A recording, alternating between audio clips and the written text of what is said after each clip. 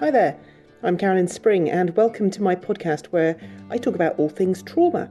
I dig into the nuts and bolts of trauma, how we can recover, what blocks us, and all things neuroscience-y, what actually goes on in the body and brain during and after trauma, especially from the perspective of evolutionary neurobiology. This podcast is for anyone who's experienced trauma or knows someone who has, which is pretty much everyone. For more podcasts, blog posts, books and training, check out my website at carolynspring.com. Welcome to this episode, How to Keep Going Through Challenging Times, Part 2. So this episode is the second instalment of a two-parter, and if you haven't listened to the first part, which was episode 17, then please do so if you can, because it will give a lot more context and background. Where we ended up at the end of the last episode, in looking at how to keep going through tough times, was how absolutely vital it was for me to be compassionate towards myself. And I was saying at the end that this was something that I really had to learn because I hadn't grown up with it at all. I hadn't grown up with it being modelled to me. I hadn't grown up with receiving a whole lot of compassion. So I had to start from scratch. And in the first place, I learned it from experiencing it from others, especially from therapists I worked with, from people who, when I was in pain, showed me that same hand-to-heart empathic kindness. Sometimes it was really hard for me to show them that I was in pain because decades of learning kicked in and I assumed that they would despise me or be cross with me for showing any distress, even any emotion at all. But when I did show them my pain, they consistently kept showing me that same compassionate response, and bit by bit, drip by drip, it went in. Because ultimately, I didn't want to be an abuser. I didn't want to be abusive towards myself in the same way as I had experienced people being abusive towards me. I wanted to be kind to others, and I knew therefore that I had to be kind towards myself. Otherwise it's a total mismatch. It doesn't add up. So all those icky feelings, that resistance, that sense of panic and dread and overwhelm that I would feel, the skin-crawling self-consciousness when I was kind and compassionate towards myself, I had to just push through it. That there's no other way. Bit by bit, moment by moment, making a choice every single time to swallow down the self-contempt and instead show even just a glimmer of kindness and compassion towards myself, until it became more familiar and easier to do. Because, there's something very reassuring and safe about being abusive towards ourselves. It's so familiar, it feels so right, and so of course it feels unnatural to be kind and to speak with care and compassion towards yourself. But that unfamiliarity, that sense of awkwardness, even embarrassment, I think I eventually figured that there was no way to deal with it other than to deal with it, to push through, to do it anyway, because after all, they're just feelings. If I can make myself do housework when I really don't want to, if I can make myself, hang my clothes up when everything in me screams that I can't be bothered, or pick up dog poo again when I really don't feel like it, or any of the million things that daily life consists of having to do things that we really don't want to have to do. Well, those things prove to me that I can do uncomfortable things, even though my feelings are screaming at me not to.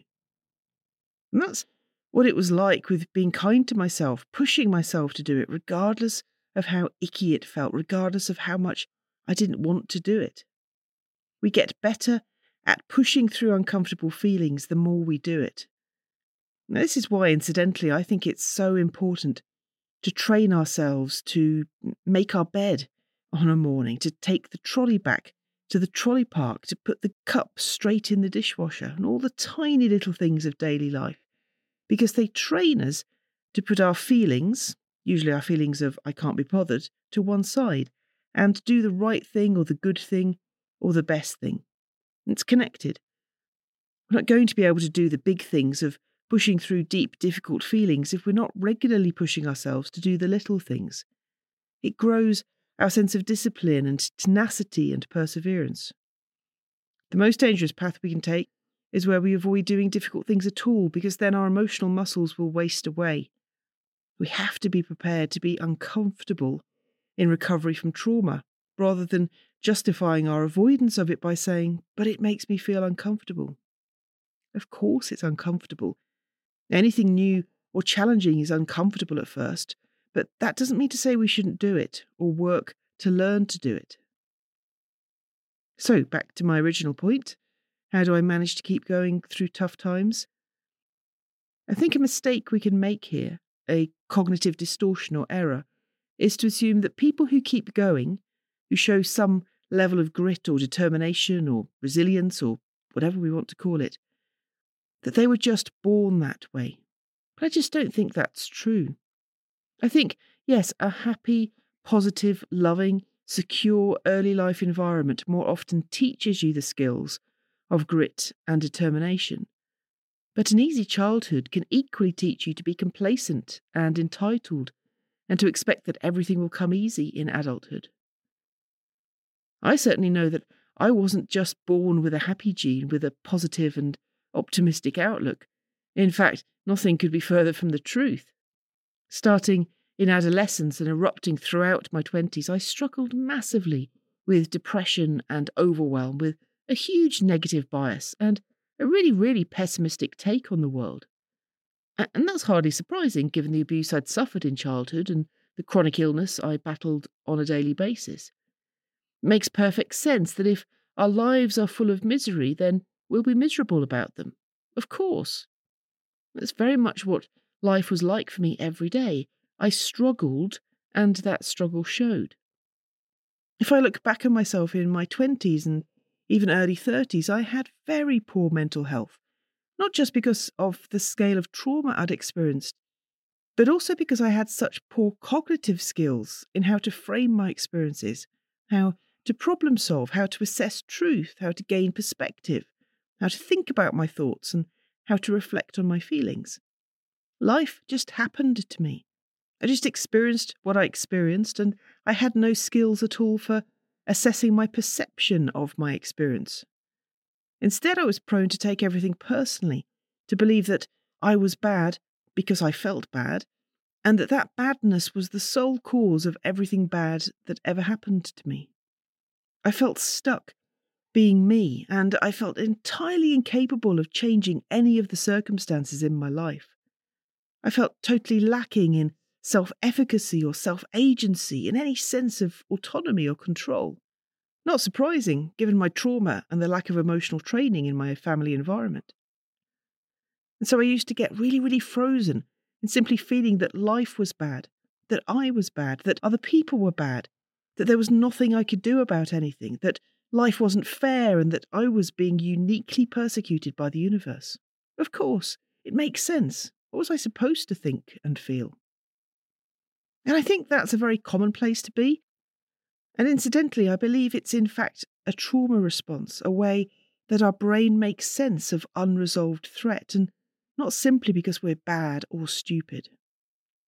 And even people who haven't themselves been traumatized, who aren't stuck themselves in that response, they show elements of it too.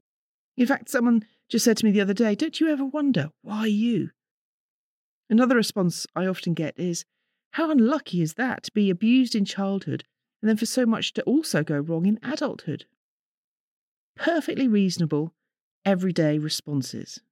But they expose within them, as responses, this very common belief that there's some kind of great cosmic meaning or purpose behind what happens to us, as if I have been singled out to be raped by anyone other than the guy who raped me.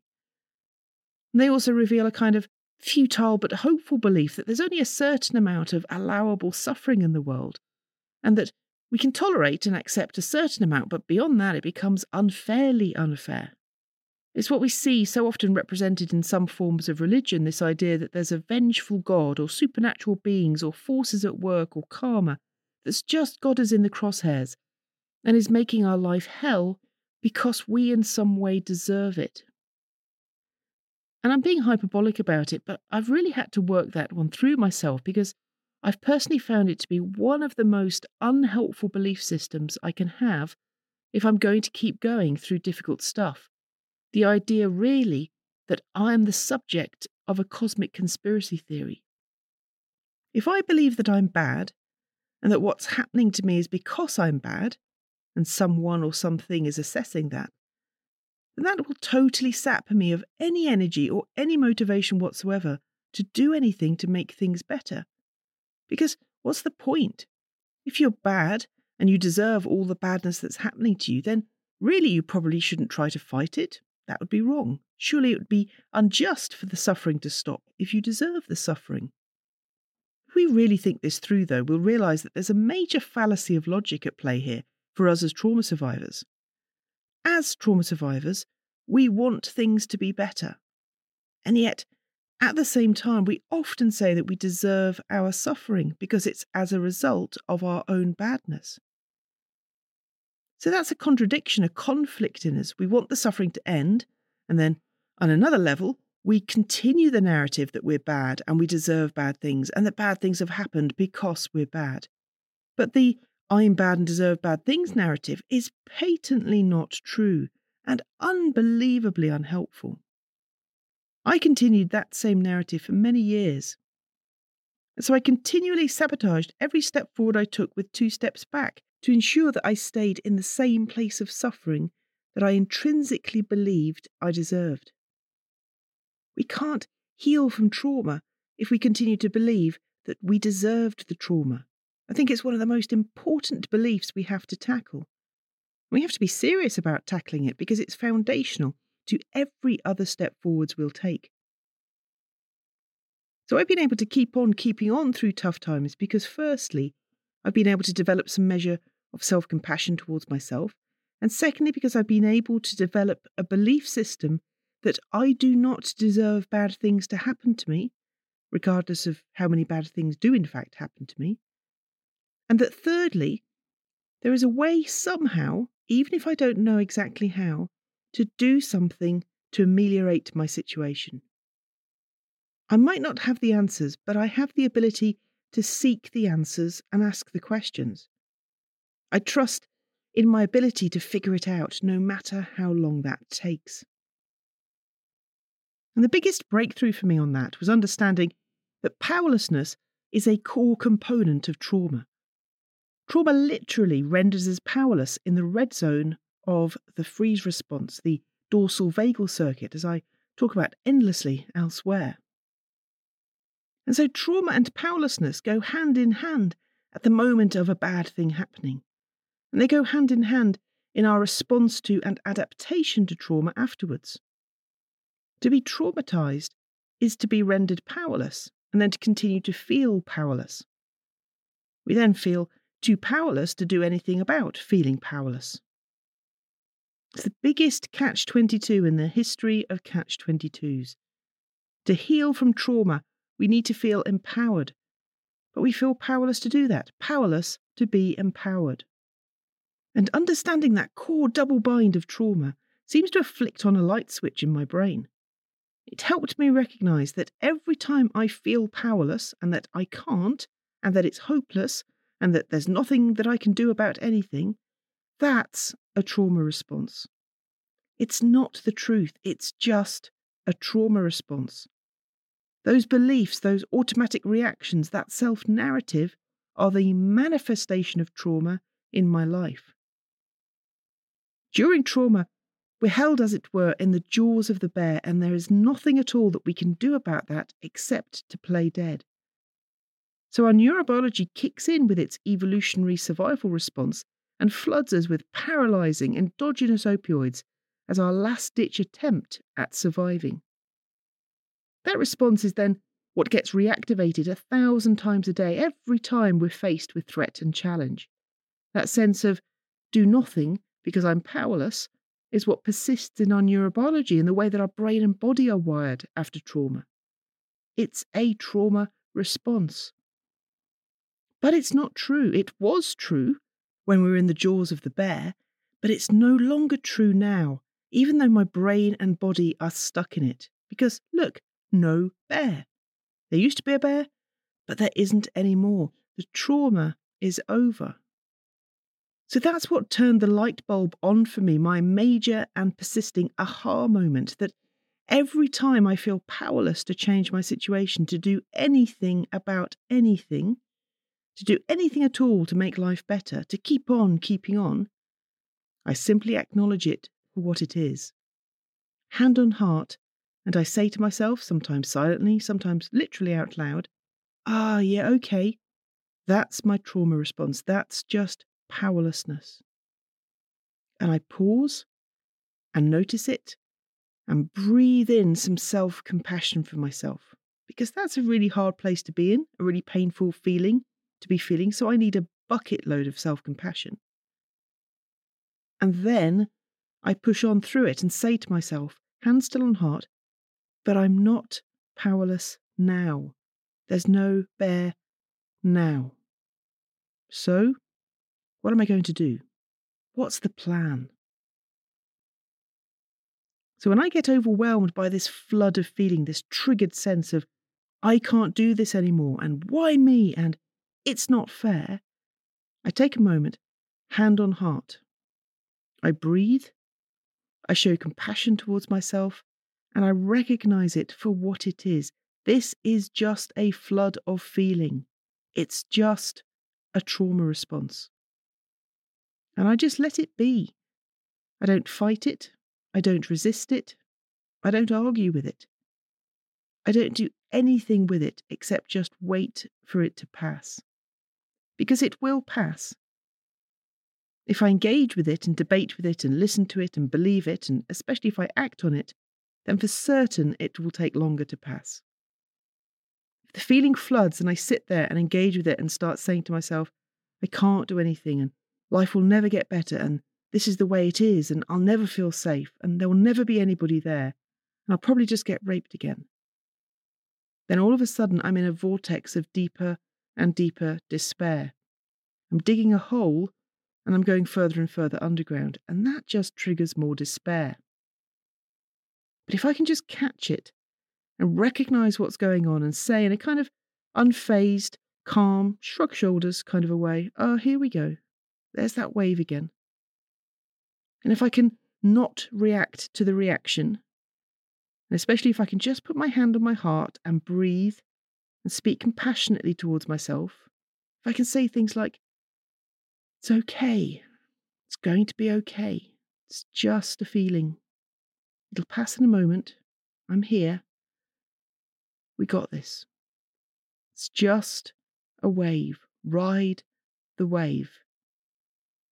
Feel the feeling, but don't believe the feeling. If I can get those things down as mantras that I say to myself when the wave hits, then I'm more likely to be able to let the wave pass through me and pass over me. But most importantly, I let the wave come and I let the wave go. I don't add to it by despairing at my despair, by panicking at my panic, by beating myself up for feeling beaten up. It's not easy. It's so not easy. It takes endless practice. Fortunately, I've had plenty of opportunity to practice because I got caught up in a storm that brought wave after wave after wave.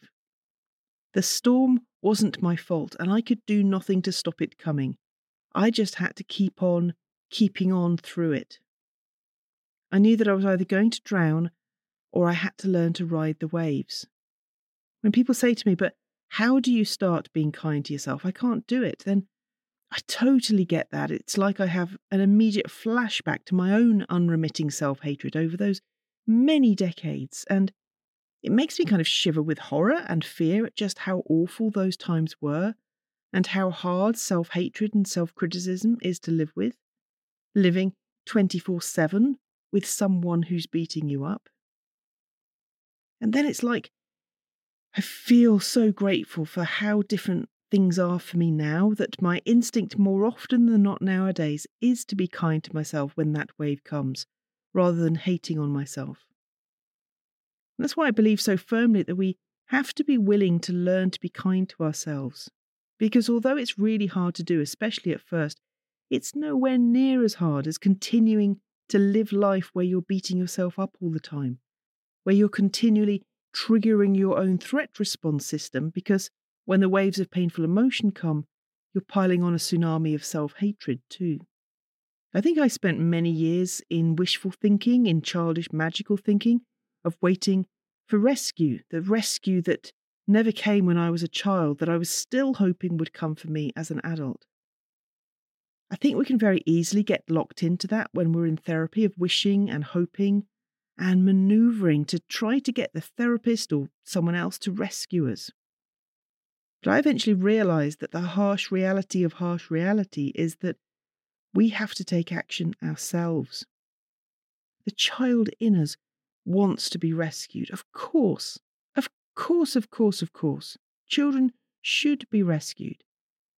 It makes perfect sense that when it didn't happen for us in childhood, we're still looking for that rescue now in adulthood. But the role and the responsibility of an adult is to be the one who does the rescuing. I had to be willing to grow up into my adult self, to go in and rescue my child self.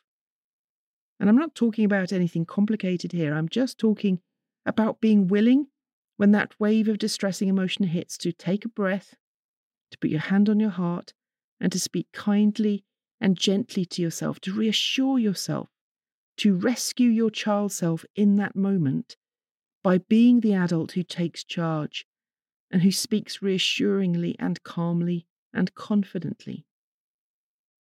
I had to learn to be that adult to myself.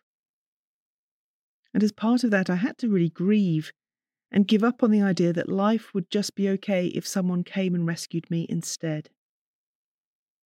Now, hear me right, I'm not saying that we shouldn't have been rescued. I'm just saying that when there's nobody there, we're still there. When I was stuck at the bottom of the stairs, in too much pain to be able to even crawl to the phone for help, one of the things I did well was not beating myself up for having fallen. I didn't let myself go down the path of catastrophizing. I didn't let myself go down the path of thinking, why me? I tripped and I fell. That's all that happened. It wasn't because I was bad. It wasn't because a vengeful supernatural being or force was out to get me. It wasn't because I was stupid. It wasn't because something good had recently happened, and now we had to have something bad happen to even it up. It was just an accident. When I was raped, yes, that was because an evil, vengeful, inhuman human being did something really bad to me. But that doesn't mean that the rest of the universe is like that, or that I'm like that, or that I deserved it. It was just a bad thing that happened. In both circumstances, the fall and the rape, I had to rescue myself. I had to figure out what to do. When a wave of emotion, when a triggered memory of either of those events or any other traumatic event hits me now, the same thing is true. Feelings of overwhelm and powerlessness and distress, and it's too much, and I can't. And I return to my mantra, my semi-ritualized response: hand on heart, and breathe, and recognize and acknowledge and name the feelings, and re-regulate the feelings, and say eventually, okay, so what's the plan? That response doesn't make any of the difficult things less difficult. It doesn't eradicate them. It doesn't mean they didn't happen. It doesn't mean that I won't be triggered again in 5 minutes' time. It doesn't stop the wave coming.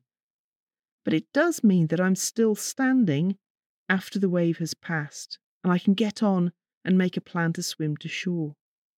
And that's what I keep doing. I just keep on keeping on. Because the alternative is to drown. And I don't want to drown. And I don't want others to drown either.